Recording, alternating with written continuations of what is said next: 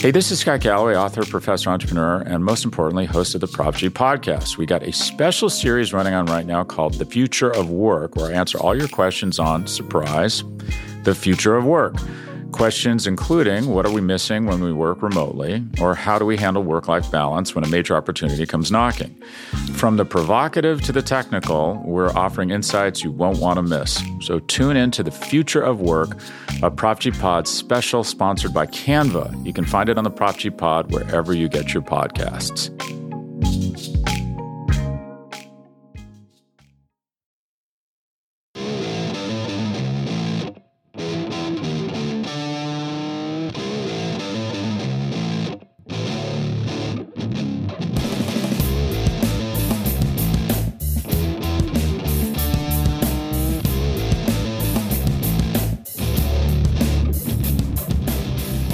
Hello, everyone, and welcome to episode 377 of the Battery Power Podcast. I am your host, Brad Rowland. It is Sunday, November the 6th, and I am joined by Eric Cole. Hello, sir. Welcome to the podcast. You've been gone for a little while. It's been a lot of me and Scott recently. It's not really it wasn't kind of the plan, but it's kind of the way it worked out, and welcome back. Yeah, I had a wedding I had to go to this previous weekend. It just kind of hasn't really worked out for me to be on the pod over the last couple of weeks. But, obviously glad to talk to you about baseball. We actually have baseball news and Braves news to talk about. So I'm excited about that. There's other aspects of this podcast that I'm less excited about, to be sure. But overall, I'm excited to just kind of get back into it because, at the end of the day, I like talking baseball with you.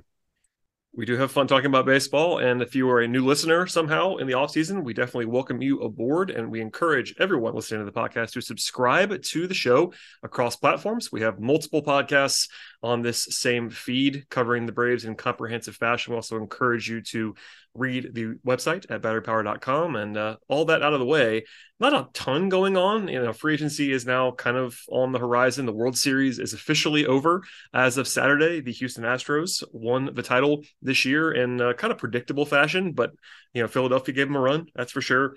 And basically what that means is that while the Braves have already been in the offseason for a while, now the entire league is, and we're in the sort of the countdown to the free-flowing period of free agency. But first, I guess there was one piece of actual news to hit on, and that is the fact that the Braves had two Gold Glove winners this week. Dansby Swanson won a Gold Glove, deservedly so. Max Fried won a Gold Glove as well. Dansby was kind of a lock in my mind. I'm not sure what would have happened if he didn't win, because he was basically rated as the best defender in the National League overall this year. Did you have any surprise? I know we kind of talked about with Scott and I, Michael Harris not being a Gold Glove finalist was kind of silly, but other than that, this is kind of what I expected for the most part. Yeah, that was the take I certainly had. I was far more surprised with the list of nominees than the Braves that actually won, right? Dansby and Fried were very clearly the most deserving of the potential options for the Braves. Dansby was great all year long defensively. We can, parse as to, his up and down offensive year and really his kind of up and down offensive career in a lot of ways. But for a long time, he's been a very, very good defender, and it was a very deserving, honor. I certainly think that he is among just the better defenders in the National League altogether. But Michael Harris does not. I can understand him not getting it because Trent Grisham had an insane year out in center field, just if you look at a lot of metrics. So I guess I didn't necessarily expect Harris to win it, but him not getting nominated felt really silly to me, especially considering, a lot of nominees from other spots.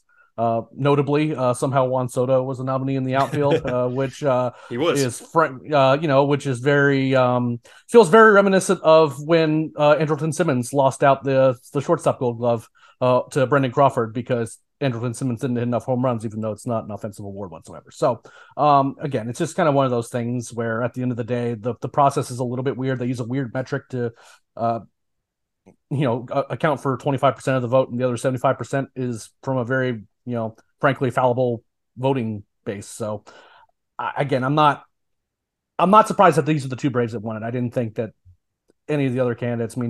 Travis d'Arnaud. He was just never going to beat JT Realmuto, right? It was just never going to happen. So at the end of the day, I think these were the two that had the strongest cases. Pitcher is always a weird one, but Fried certainly has a lot of kind of that reputation before him. He's just a good fielder. He also picks off a lot of guys, which helps. But the only one I would have been actively upset about if he didn't win would have been Dansby, because he was pretty clearly the most deserving shortstop. We were on the same page there. I have no more takes to offer on Gold Glove. Congratulations to Dansby and Max Fried for those awards. Other than that, free agency is officially happening now. This is not really a free agent deal, but Edwin Diaz signed the largest deal ever for a relief pitcher earlier today on this Sunday with the Mets. Now, that's related to the Braves because he's on the Mets. Also, the Braves tend to love giving out large relief pitcher contracts, which is also kind of funny to me. But also, the Braves have a free agent named Kenley Jansen that is not going to be in the same stratosphere as Evan Diaz, but I'm sure his agent will be trying to use that for some leverage. And the Braves also have an expensive incumbent with Iglesias that deal looks a lot better now than it did maybe before the Edwin Diaz deal was signed. I don't even have more takes on that, but basically that's just sort of bridging to get into like the fact that free agency is now official and we're in this 5-day exclusive negotiating window now where the Braves can talk to their own guys until Thursday night. And then after 5 p.m. on Thursday is the actual free for all. So we're almost there. We're nearing that point anyway. Yeah, I'm going to go ahead and say that despite the Braves' weird penchant for giving out fairly expensive reliever deals, the Will Smith deal comes to mind. I'm just going to go ahead and say that it's highly unlikely that they ever give a 5-year deal to a reliever. And that's what Diaz got. He was awesome this year. There's no kind of dancing around that. And it certainly hopes to have that Cohen money. He very much wants to make a run at the World Series. And Diaz was one of the bigger reasons why they were able to make that run. Just at the end of games, he was just, the game was essentially over when he came in. I certainly think that helps the relief market quite a bit. It kind of sets the bar to kind of negotiate down from. Again, in terms of like the Braves guys, Kenley coming back was already seemed a little bit suspect to me just because of what payroll looks like in 2023 and what their actual needs are, especially with Iglesias on the team. So I'm certain that, Kenley Jansen's looking at that, that the annual value of that deal and thinking that he's going to make himself a decent bit of money this offseason. I certainly don't. I think if 18 gives Kenley Jansen a 5-year deal, they're certifiably insane. But overall, I'm certainly he's thinking that, he's going to do well for himself. But at the end of the day, the biggest thing is just that the Mets solidified their bullpen. They have some other things that they're going to have to fill in because they actually have a fair number of guys hitting free agency this year. But it was certainly eye-opening just to see that deal for a reliever this early on in the free agent period was kind of wild to me. But beyond that, it's kind of one of those, hey, it's not my money, so if they want to spend it, then so be it.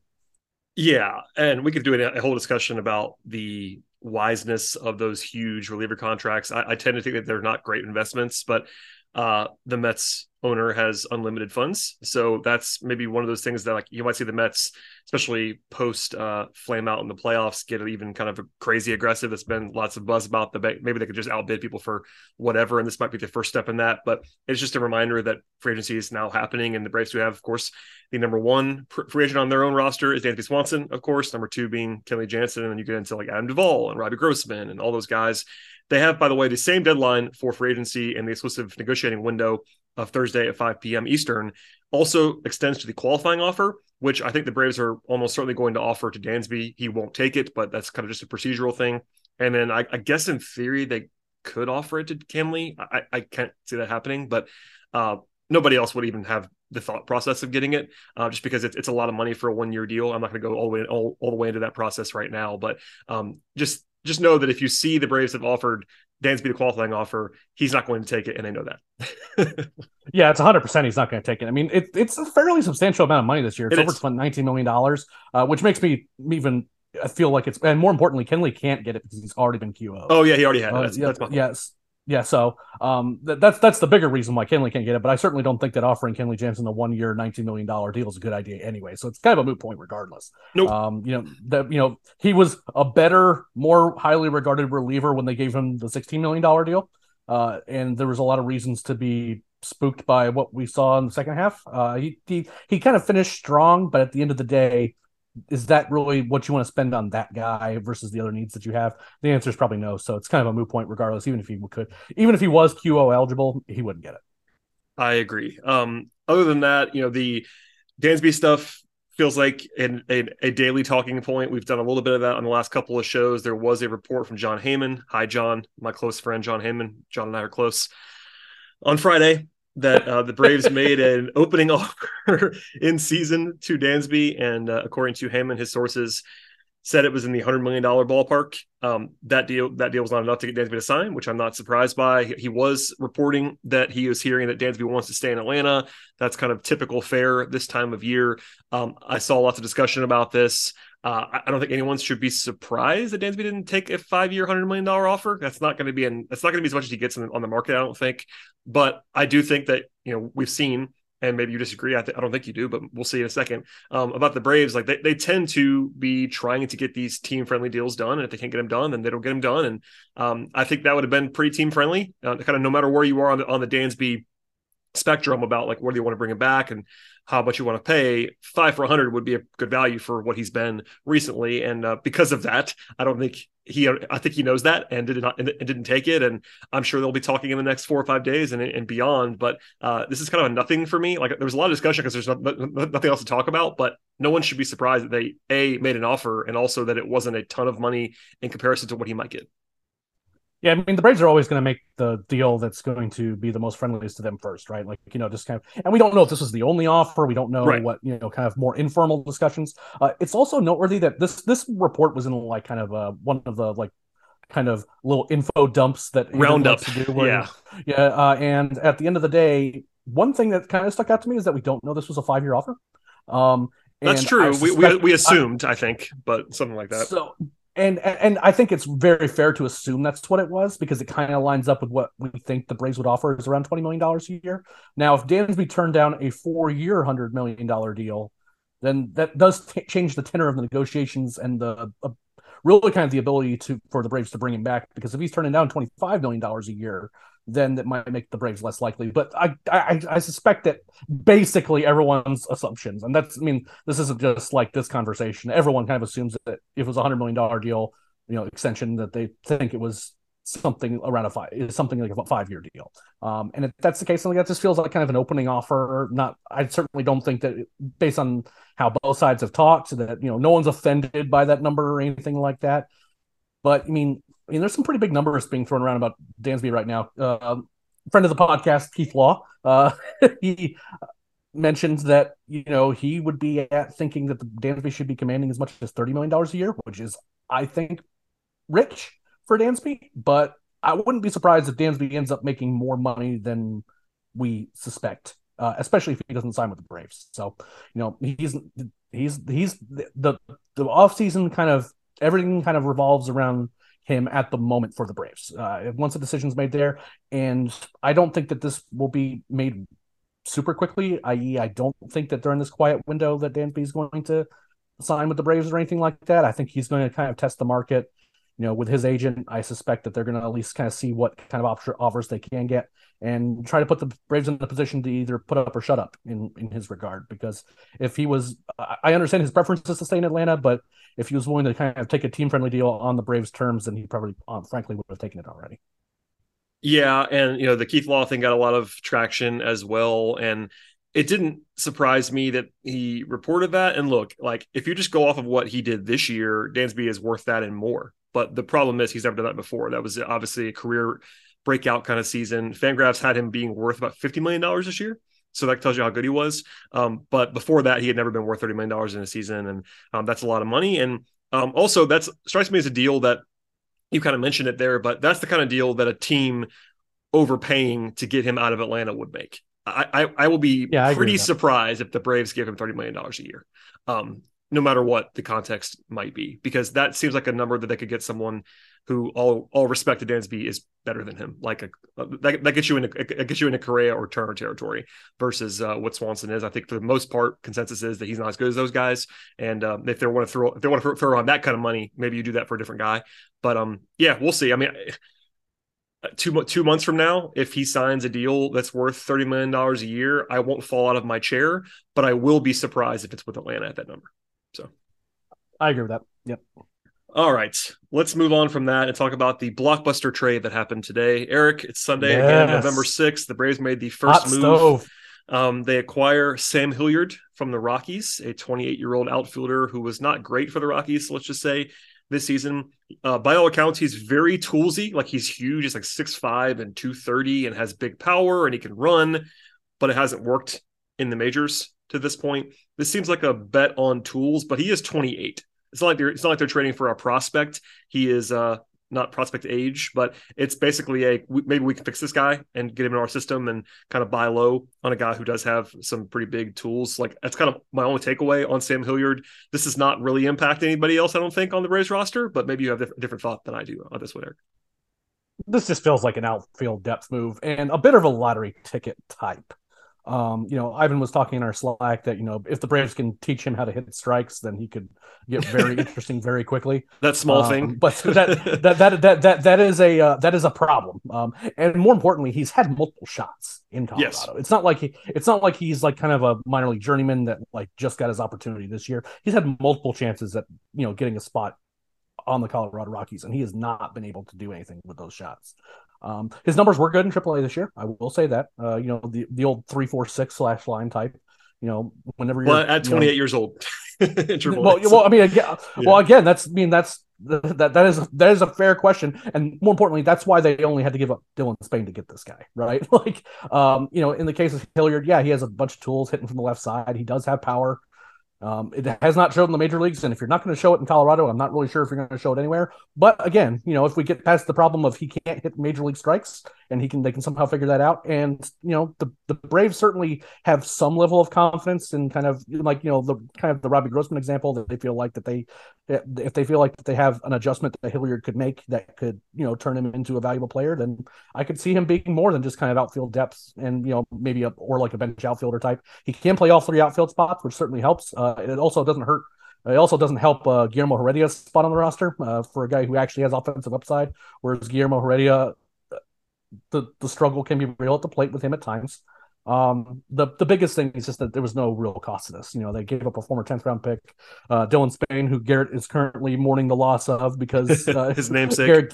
His namesake. He often refers to him as his cousin, even though it's very much not the case. Spain's a really kind of an interesting story. He went to an open tryout before the draft. He wasn't even playing college ball anymore. Braves guys saw him and they decided he was worth, just throwing an underslot deal at.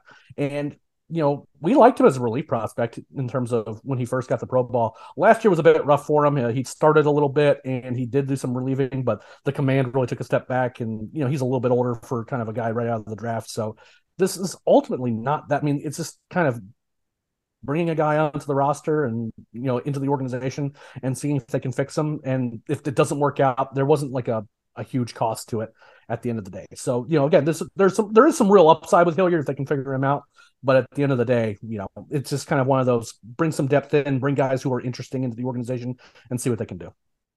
You said it well there, and RIP to Dylan Spain as a member of the Atlanta Braves organization.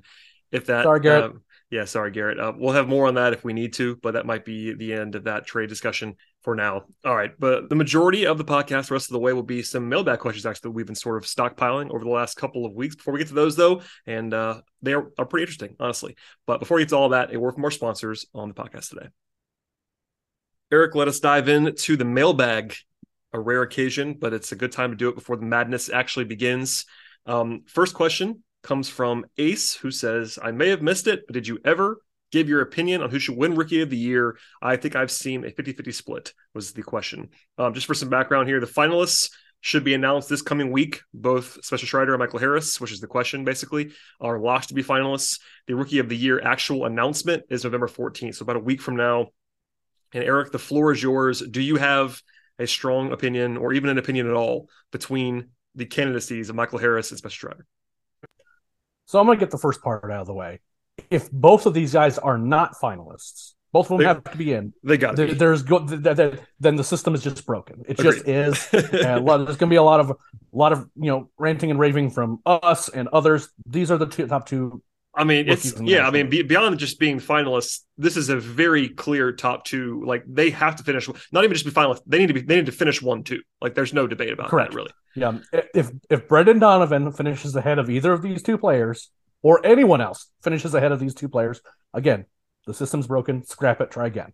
Now, that said, going into the final months of the season, you and I talked about this, is that my assumption was that I would have picked Spencer Strider going into that final month, because just what he was doing as a starter on a rate basis was just something we just don't see very often from rookies, or really from pretty much anybody. Just the numbers jumped off the page, and I thought that with a good final month of the season that he could overtake Michael Harris, but that there is a kind of a built-in bias amongst Rookie of the Year voting for again kind of against pitchers and for position players. I mean, again, Trevor Rogers was very good for the Marlins in his rookie year, and he like lost to a position player who like maybe put up 2 WAR, right? So I'm not. That's not to say that I think that either one's deserving kind of going into that month. I just kind of felt like I just liked Strider a little bit more. They were both very deserving. However, unfortunately, Strider was hurt and couldn't finish out the month, whereas Harris did kind of slip a little bit, but that allowed him to kind of get some counting stats up more. The numbers still looked very, very good. I mean, you put up a 138.6 WRC plus in your rookie season. That's going to, certainly, get some attention. Kind of a really well-rounded game set too. He had power. He was stealing bases. He should have been a Gold Glove finalist this year. Overall, I'm just, at the end of the day, I think it was already Michael Harris's award to lose just because of how historically this award has been decided. But with Strider missing the last month, as much as it kind of, I don't even say it pains me. I just thought that Strider was really kind of in a really good position to potentially make it more interesting. But I think at the end of the day, Michael Harris is going to win it. Spencer Strider will finish second, and both of these guys are very, very good. So at the end of the day, it doesn't really matter all that much. Yeah, that's all fair. And I'll preface by saying I will not be bothered if either one of them wins. If somebody else wins, it's not the right decision. I lean Harris. I've kind of always slightly leaned Harris, but your point at the end was a good one. Like, it's not Spencer's fault, but him not being able to keep compiling at the end of the year might have been the final tiebreaker on that. And I was always going to lean to position player anyway. That's kind of the way I operate, unless it's not close. And Strider was incredible. I mean, you could certainly argue that on a per appearance or per game, or however you want to say that basis, that he was better than Harris. But the fact that Harris just had more opportunity to do more as a position player. As far as WAR is concerned, they were basically a dead heat in Fangraphs. Strider had 4.9 and Harris had 4.8. But in Baseball Reference WAR, Harris had a very sizable, basically like a 1.5 lead there. I don't really care about that, but that's a notable difference. I think Harris, the full complete profile, the defense, all that stuff. Strider's strikeout stuff was crazy. His 1.83 FIP over 130 innings is just outrageous as well. Yeah, but and if he had been able to make like 3 or 4 more starts, it would have been a lot closer, and maybe he'd gone that way. So yeah, I think we're close on this one for sure. And like I said, I mean, I don't blame anybody for voting for Strider. I think if you just look at the individual excellence of what he was on a per appearance basis, I do get that. I think that Harris had to be incredible to make this a race, and Harris, I think, did that and more. So we're in agreement here. The top 2 is the top 2 by a lot, but I would lean and would have voted Harris if I had a vote. So Harris 1, Strider 2, then a giant gap before you get to anybody else in the National League. I'm with you. All right, moving on from there, a question. This is actually just almost entirely for Eric. Question from Terry, who says, who is the most likely prospect to have an impact for the big league club in 2023? And then the follow-up is, if it's a pitcher, who is number 1 among position players? And if it's a position player, who's number 1 among pitchers? So this is 2023 only, Eric, not long-term prospect rankings, but who is most likely to be at least somewhat impactful for this coming season? Okay, so as Brad noted in our notes, this question was basically designed in the lab for me. So I will, and this is actually a pretty straightforward one too. Position players, the answer is pretty clearly Justin Henry Malloy. He just had a fairly unsuccessful stint in the AFL All-Star game, but he's performed well down there. He does play left field, which certainly helps the cause going into 2023. That's a position that they could have some need for. He could play, he could probably play either corner. You could play him at third base if he really, really needed to. I highly would not recommend that whatsoever. He can hit for power.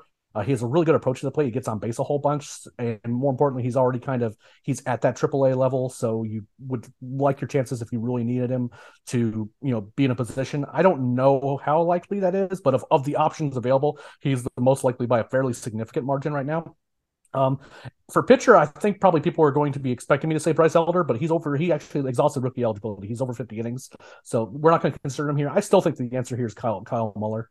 I understand that he hasn't been able to really kind of stick in that spot, and there are those who look at a couple starts that he made this year and just decided that he's no longer capable of pitching well. But at the end of the day, I mean, the fastball can be live. If he can find a way to get some consistent command, I think that he's going to start major league games for the Braves, assuming he's not traded for the Braves in 2023. The question is just how many, and that's going to come down to, the consistency of his command. And, that's a fair criticism of him at the moment. And there are other options here. You could look at,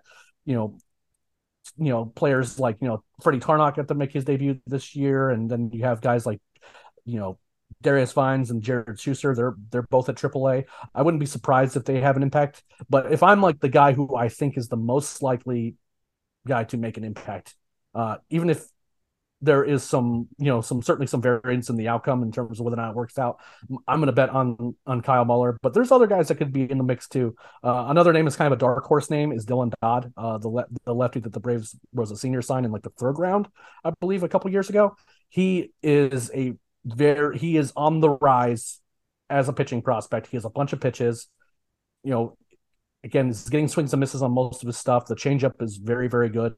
Overall, just a guy that I like a lot. He hasn't quite gotten to AAA yet, but I would not be shocked at all if he finds himself in the mix in a hurry. Again, assuming that he's not included in the trade this offseason. Well, there you go, a comprehensive answer. I was going to hold your feet to the fire if you didn't say someone that we didn't already see in the majors, which was, of course, Muller. But you went deeper, so I'll allow it to satisfy the question. I am nothing if not a man of the people. You were prepared for the question. I have no takes, but I am intrigued by Justin because number one, he's a local-ish product. He played Georgia Tech, so a recognizable name there.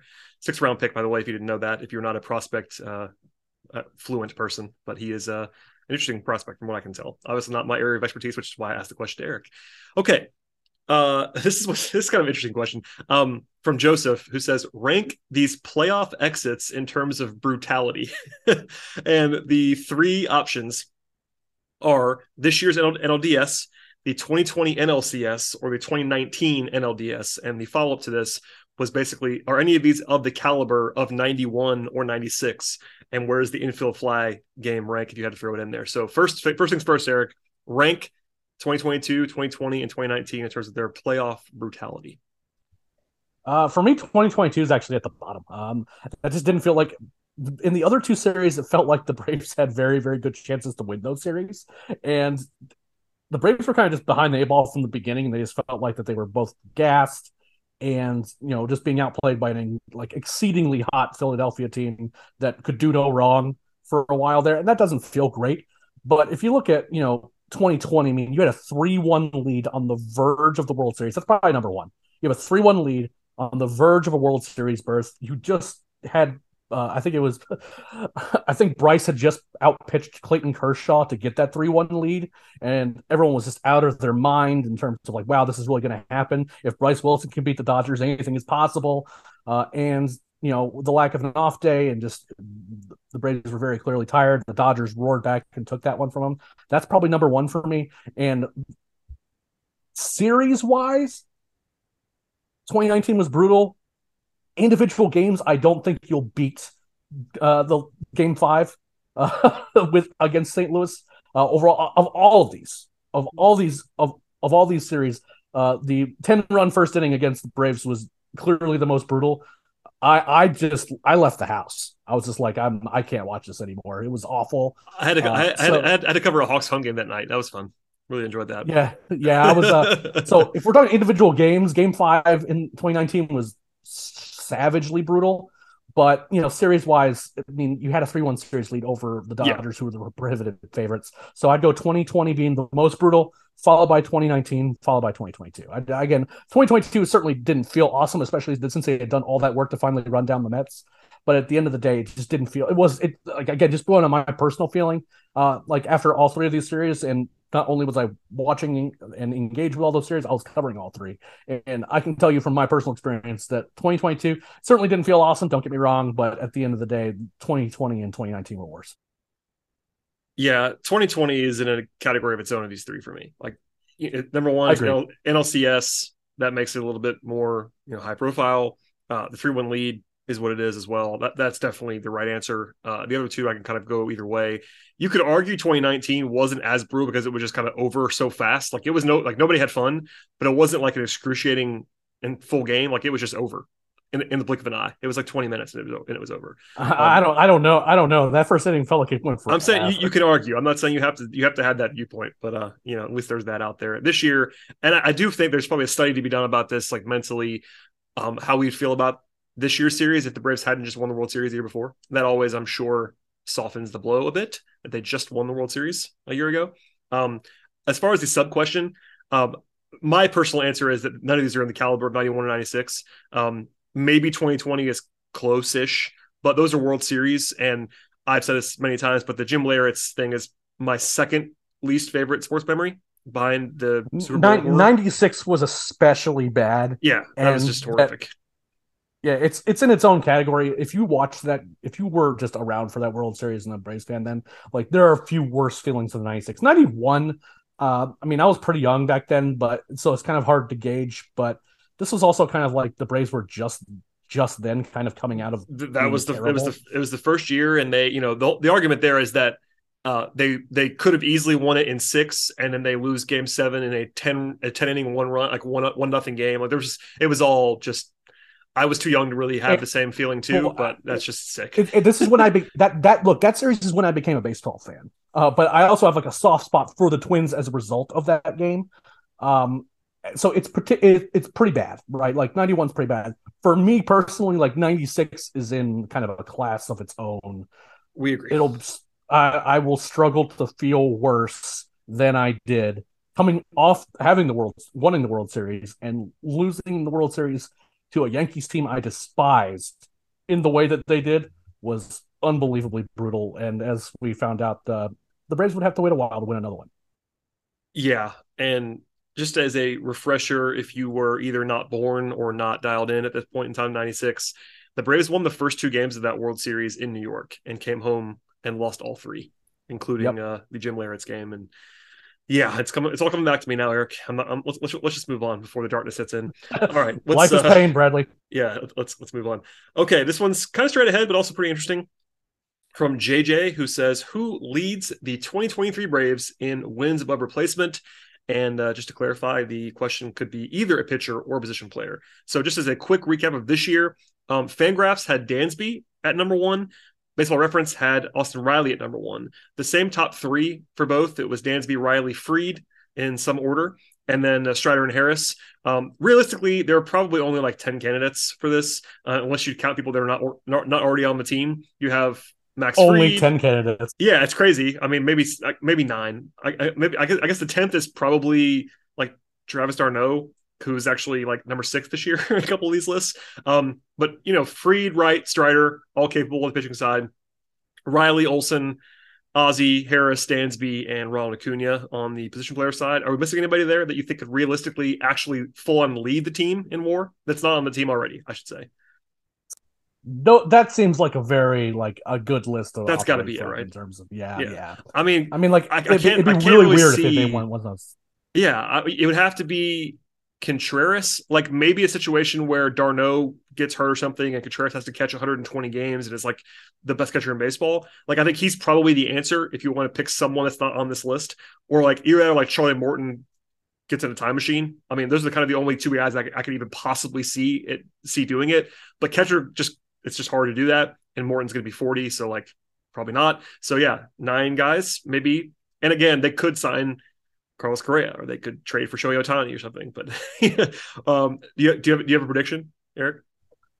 So weirdly, if it is a pitcher, I actually think it would be Strider, just because I agree. the way he pitches is just cranks up WAR in general. Well, he led the team this year in per inning WAR as a pitcher. Yeah. I mean, if he makes all his starts next year and is striking out 11 or 12 guys a game, then, that's going to be pretty tough to beat. That's kind of, getting into that DeGrom, Prime, Scherzer territory in terms of WAR. And it wouldn't yes, it would shock me if that happened, but at the end of the day, he has that, he's capable of that type of stuff. Fried just kind of more of feels like, like on a good year, he'll, 5 or 6 WAR, I was going to say, by the way, it's That's really good. I pulled this up just to your point. Max had a truly outstanding season this year, right? Like he had 30 starts. His ERA was 2.48. He was worth 5 Fangraphs WAR this year. That's a heck of a season. And it's not like he can't be better than that. Like he could be, but not by that much. Like he's not going to strike out 13 guys per 9. Like he's not going to put up a 250 strikeout season like Strider does. Like maybe he could throw a few more innings than he did this year. Talking about Max. But I think realistically, his ceiling might be 6 wins, maybe 7. And I think generally speaking, 7 is going to be real tough for him. Yeah, I mean, and that's being really on the high side. I think probably 6 is more realistic, and I think someone from the position players would probably beat that. Whether it's Ronnie having a full-on Ronnie season, or Harris fully breaking out again, or Riley, having his hot streaks kind of land better this year, et cetera. I think that Fried could do it, but I'm actually with you. I think the guy with clearly the most WAR upside for a single season has got to be Strider of the pitchers. Yeah, amongst the pitchers. Now that said, that's just hard to bet on. Just to be frank, in terms of a pitcher doing it, I do think that Strider will put together a really good year next year. But I'm willing to be proven wrong on this. But I think Ronnie's going to be awesome next year. And at the end of the day, he just brings so much to the table in terms of this type of calculation. With whether his power, with his legs, just every way that he impacts the game. Just how much damage that he does on a night-to-night basis when he's fully healthy is hard to bet against. So, I mean, and again, I'm not going to be like shocked or surprised if like Matt Olson has a great year. Defensively, he can give you some little value there too. If Dansby comes back, he could be right there in the running again. Michael Harris, if he has a great year, there's a bunch of guys who can do it. Austin Riley is right there as well. If he, goes wild again, he could be an MVP candidate. I'm going to go ahead and say that I think that the one time with him hitting close to 300 may have already passed, but at the end of the day, he's a guy that can put up some real numbers. But the most likely, and the guy that I would bet on to lead the team in more would be Ronald. So that's what. Yeah, I had a feeling you were going to do that. That would have been my answer. I think it still is my answer. So I will give my number 2 answer, and that would be Michael Harris. Yes, I like that because he gives you defensive value. Because of the defense, exactly. I mean, that's what happened with Dansby this year. Dansby led the team in Fangraphs WAR this year because of his defense. Like he obviously had a good season offensively, but Harris is capable of having one of those years defensively where he gets 3 wins on defense alone kind of thing. And Riley can't do that. Ronnie probably can't do that in his playing a corner. So I think that Harris you could argue Harris might have the highest upside of all in terms of single season WAR because of his defense. Maybe. Yeah. I think it might be Ronnie still. It probably is Ronnie still because of the bat. Like I think, I'll be surprised if Michael Harris's best offensive season is the same as Ronald Acuna's best offensive season in his career. But when you throw in the defense, I would probably lean to Michael too. But I think we agree Ronnie has the highest upside if he is healthy. So hopefully he is. All right, moving on. And we have only a couple more here and then we'll get out of here on this Sunday evening. But this one comes from Casey, who says, will the Braves be NL East favorites, as in betting favorites, when the season starts? And of course, the natural caveat is that a lot can change. We talked about the Mets already spending a lot on Edwin Diaz. As of this week, our friends at Westgate Las Vegas, Jeff Sherman, great odds maker, put out the 2023 World Series odds before the World Series was even over. And the Braves were only behind the Dodgers in all of baseball in World Series odds. They actually had better odds than the Astros, the Yankees, etc. The Mets were right behind them. Philly has some intrigue coming off of the playoff run they had, but Eric, it's kind of a prediction of like what's going to happen to the Mets, because I don't think, unless something crazy happens, the Phillies will enter the season as a favorite to win the National League East. They certainly could be capable of doing it, but it seems like a 2-horse race. So it's almost like asking you to predict Steve Cohen's movements. And I'm not going to make you do that, I guess. But I guess I am. Maybe I am going to make you do that, Eric. Who's going to be favored by the time? It does feel like it. I am actually going to say that the Braves are going to be favorites. I think that they're going to sign a Dansby or better shortstop. All right, there you go. And if that's the case, that there's just, they have one rotation spot that's a question mark. The bullpen looks great. The lineup the up and down looks great. The issue that the Mets have in terms of this is just they have some guys that are already leaving in free agency, so they have to get back to zero with production. And they got a lot out of some players that I don't necessarily think that they're going to get next year. So, particularly on the pitching side. So I'm skeptical that they will look as good on paper as the Braves will. Now, that said, I will not be surprised if the Mets just spend like giga money and all of a sudden have a roster that looks like the Dodgers. Now, it's hard for them to do that though, just because they already have money on the books, and lining up that with who's available on the free agent market, I just don't know. I mean, what they go out there and they spend a ton of money on Aaron Judge, or what do they have to do to make that team better and look better on paper? They have to have Max Scherzer and Jacob deGrom both under contract and healthy, and pitching well. I think that Vegas might be a little bit skeptical of all that stuff happening. So I think the Braves will be favorites, but I expect it to be close. And I wouldn't be shocked if the Mets just spend a ton of money and are able to basically gobble up a bunch of upgrades in free agency, that this would happen. But there's just the problem with free agency isn't just how much money you're willing to spend. It's if it's close, then guys start looking at like states and tax brackets and where they prefer to live and all this other stuff. So I don't think it's as simple as just the Mets are willing to spend the most money, so they'll be the favorites. I think that what the Braves have done really, really well is just that they have this young core. It is under contract for a while, and they just don't have that many holes to fill. Whereas the Mets have to get back to zero, before they can kind of start making a claim for the NL East crown. I mean, this Mets roster was quite good, and some of their better players are leaving, and they still lost the division. So I'm not super bullish on that. I'm interested to see how it plays out, but at the end of the day, I think the Braves are going to be favorites, but I think it's going to be slight. Yeah, I think we're on the same page. The Mets could certainly do it.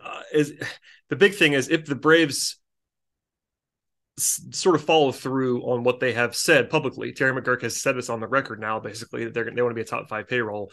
If the Braves have a top 5 payroll, they will be favored to win the division. I'm fairly sure. I agree with that. Because that means, to your point, let's say for some reason they decided to kind of punt on shortstop and go with Vaughn Grissom, that they would realign that money to the outfield if they were going to do that and make a big splash in the corner. You know what I mean? Like I can't see the Braves just punting on shortstop and left field.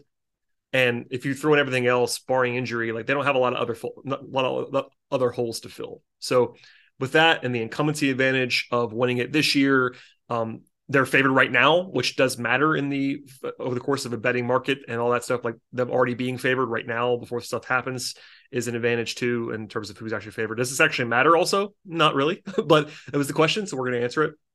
And I think the Braves are likely to be the favorite, as long as they don't just like totally go against what they've said so far and like cut payroll, which they won't do, I don't think. So here we are, Eric. They were hopefully be favored, and that means hopefully they win again. That'd be nice. One last question, and it's in keeping with our mailbag tradition. We only do like 3 or 4 of these a year, but we also have to end with something that's not baseball related. And this comes from Bobby, who says, this is a non-baseball question. If you ever need it for the mailbag, what was your favorite non-baseball thing to watch this year? And I am going to add on to Bobby's question by saying non-sports instead of non-baseball, because if it's non-baseball, I watch a lot of basketball, so I can't really I can't include that. I made some notes on our document about my list, but I want to give it to you first, Eric. What was your favorite thing non-baseball that you watched so far in 2022? That's wild. So do you watch anything? You're a parent, and I'm not. No. Well, no, I do. I don't watch a lot. I am very much at the mercy of my children in a lot of respects in terms of what they like to watch. I will say, I did like the remake of Dune. I did enjoy watching that. That was good. I that's one of those things that I just really enjoyed watching on like the biggest screen I could find. I thought it was a reasonably well done. I have a lot of affection for the source material. I was not a fan of the one that came out in whatever it was, like the early 80s, that was kind of almost comically bad in a lot of ways.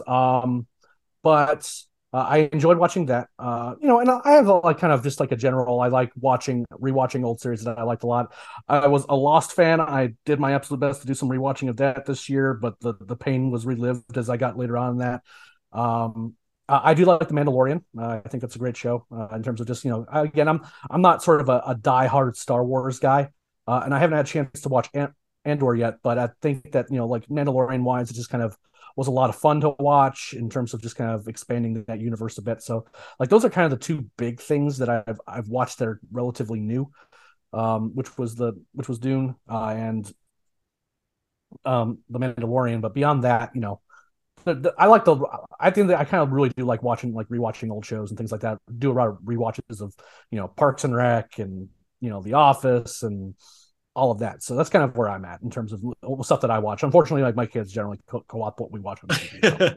Yeah, the TV is not your own in the way that mine is for the most part.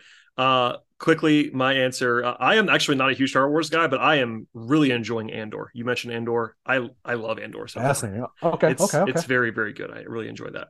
I liked The Bear quite a bit on Hulu. That was excellent. I like The Dropout as well on Hulu. I think my actual answer is Top Gun Maverick. That movie rules. That came out this year. Interesting. It was awesome. I didn't realize that was going to be your jam. It's so much fun, man. Like, obviously, it's not like the most sophisticated film, but it's quite a lot of fun. Just I remember my friend and podcast co-host in other places in colleague on the written side, Robbie Calland, saw it before I did, and basically just like came out of the theater was just like screaming the word planes to me over and over again because he was so excited. Just planes. I can imagine Robbie's voice. Actually, it was incredible. So yeah, all that said, I liked Top Gun Maverick, but yeah, I watch a lot of sports. That's at the end of the day, to quote you in your catchphrase at the end of the day, Eric. I like sports, so I watch a lot of sports.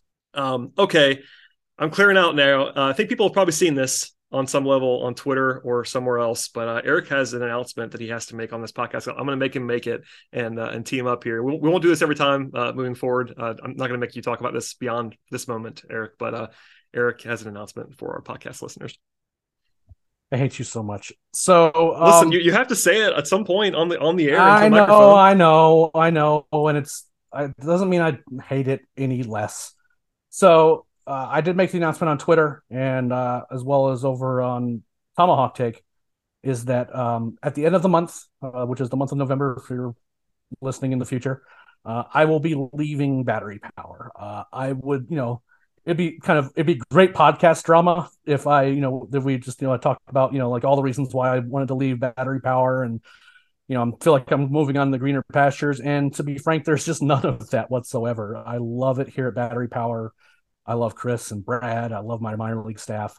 But it was a little over a week ago that I was approached with an opportunity to take over as site expert at Tomahawk Take, which is Fansided's affiliate blog. And I frankly did not expect those negotiations to go the way they did. I was made an offer that I kind of felt like I couldn't refuse. Talked a lot with Chris about it, and with just other people, just kind of what their thoughts were. And at the end of the day, one of the problems for me is that I've been around for a long time. I've been with Battery Power, formerly Talking Chop, since 2015, and I am exceedingly proud of what the site has grown to the way it is now. I think it's the best Brave site on the internet, and my opinion on that will not change once this month end runs out, and I will only be affiliated with Tomahawk Take. I feel like it's the gold standard, and one of the reasons that it is the gold standard is because our boss Chris Willis is exceedingly good at his job, and at the end of the day, the job that I would really want is his, and I am fully confident that I will never get it. At the end of the day, I think he's going to do a ton of great things over here, and as a result, I had to think a little bit about what I was going to grow into in terms of my career writing. And, was I going to be, continue just to kind of be the deputy site manager here at Battery Power? And I decided that in between what was a very generous offer combined with, just wanting to be able to kind of grow my own brand and kind of just, be able to run my own site, which is something that I've thought a lot about in the last few years, that I decided to take the opportunity, and everyone here at Battery Power has been supportive. I was dreading posting the Slack message that I did to kind of let everyone know what was going on, and I found nothing but support and congratulations from everybody. Garrett certainly, ragged me a little bit, saying that I was abandoning him, and there was a little bit of picking, but most of it was just, there was a lot of love. So At the end, I will be finishing out my time at Battery Power this month. So, if I'm just doing the quick math of based on weekends when we do the podcast, there's at least one more podcast appearance in for me as a member of the Battery Power Masthead. I will say that I've talked to Brad, and I said basically whenever he wants me to come back on the pod, if he needs me, if he needs a break, whatever, I am happy to come back. Again, as of right now, I'm probably not going to be podcasting for at least a little while I kind of get my feet under me over at Tomahawk Take. This week has certainly been a bit of an adventure doing that. So I'm going to be taking a little break from kind of my own personal content. The Road to Atlanta branding is coming with me, but I'm certain there will be a minor league podcast in some form or fashion on the feed after this month. But at the end of the day, these are some of my best friends in sports, between Brad and Chris and all these folks. And, I'm looking forward to kind of still having a great relationship with them and, continuing to make guest appearances on the pod. I have to make fun of Brad at least, every once in a while just to kind of let him know I'm still around. Picking on Scott, certainly helpful too. And I don't want that to just all go away. And I think that, with all of us existing in this same space for as long as we have, I think that, regardless of what sites we are at, that I think that this certainly isn't goodbye. That you won't. I'm certainly not disappearing from the internet or anything like that. But you won't see my work after this month over on Battery Power. I do have the player review project on specifically on the minor league side that we're finishing up, and I definitely didn't want to leave until that was done because I felt like that would just put the site in a bad spot going into the off season. So I'm going to finish out that project. I'll still be around on the podcast as needed. But after November, I am officially no longer a member of the Battery Power Masthead, and I'm certainly sad about that. It's bittersweet, but I'm also really excited about the opportunity that I have over at Tomahawk Take. So if you're wanting to check out and see what we're doing, make sure you go over there and see what we're doing. It's going to be a lot of fun. Yeah, no more promoting Tomahawk Take on this podcast, Eric. I'm just kidding. No, it's shameless plug. TomahawkTake.com. We are sad. We're sad that's happening. Also happy for Eric, for sure. I said that to him privately, and I will now say it publicly. We do highly value what Eric has meant for the site and this podcast, and I'm fairly sure Eric has been on this podcast feed the most. Between Eric and I, we should have counted this. I don't know who has been on more between you and me, even because of Road to Atlanta appearances. It might even be you at this point. So I'm not sure. It's gonna be close. I'm in the 90s for Road to Atlanta. So how many Carlos only or lack of Brad podcast has there? There's no. No, maybe not. I think I probably still have the edge, but you definitely have number 2 by yourself. So I feel pretty good about that. But yeah, I'm less confident about beating you. That speaks for itself. Again, we'll have. I'm confident I'll have Eric on the show again in the future for guest appearances and things. And we honestly, one of the gifts has been that I haven't had to go find guests. Like I used to have more guests on the show, and then we kind of got in this groove where with Eric and Scott kind of rotating, and we haven't really needed to go outside the family very often, which is a nice thing for me to not have to go book guests and things. And Scott is going to be doing more podcasting. I think he knows that at this point, but Eric will be back, I'm sure, in the near future, and certainly wish you well, my friend. I appreciate all of what you've done already, and we will be talking. So no more of this mushiness on the podcast feed, except for the fact that I have to say the Buffalo Bills lost today, and that's the other team that you like in sports. So I don't want to talk about it. I don't want to talk about it. I made fun of Scott last week about the Colts having a collapse. I am a Falcons fan, and they imploded in spectacular fashion today. It's just what happens. It's a Sunday in November. But Eric, thank you, my friend, for all that you've done on this show and that you will do in the future, and all of what you've have done on this podcast, in particular this episode, because we've talked for an hour or so about something having to do with baseball in November. So here it is. I also want to thank everybody for sending in mailbag questions. I do appreciate all that too. Eric, any final words? Like you said, you'll be back again soon, so we're not going to have to do like the whole sign off thing. But if you could please just stop trying to trade Ozzy Albies, and obviously. Oh, listen, we're going to have some review content with regard to the positions and all that stuff. If you don't think I'm going to make my 17-point plan on Ozzy going to shortstop, we have not been talking enough. So Ozzy sleeper shortstop option has still firmly on brand. Brad Rowland remains on brand. You might think that if sort of the cheap option for the Braves at shortstop is to go to Vaughn Grissom, my harebrained idea is to go to Vaughn Grissom at second base and Ozzy at shortstop. So I'm kind of kidding. I'm also kind of not. But anyway, Eric, thank you for being here. Please plug yourself not your other site that you're running now, but plug yourself. Just kidding. Again, I have to just give you grief. It's part of the deal at this point in time. But at Leprechaun with a K, correct? At Leprechaun with a K. And again, the big thing on the minor league side is that we're going to be rolling out the minor league side of the player reviews. The player review side of both the major and minor league side is going to be rolling out, I think, starting this coming week. I think so. That's what I heard recently anyway, but there'll be plenty of written content. I do a bad job sometimes highlighting the written content, but there is a ton already on there, and it will be on there. And one more plea at the end of the podcast is to subscribe to the show. You get all of our content, not just the main show, but the Daily Hammer, etc., all on the feed. And do that for the price of $0. Subscribe, rate, review, tell a friend. Follow Eric on Twitter. Follow me on Twitter if you want to, at BT Rowland. And with all that said, we'll see you later on this month. Buckle up. It's going to get pretty interesting in a hurry, I have a feeling. So stay tuned. We'll see you next time.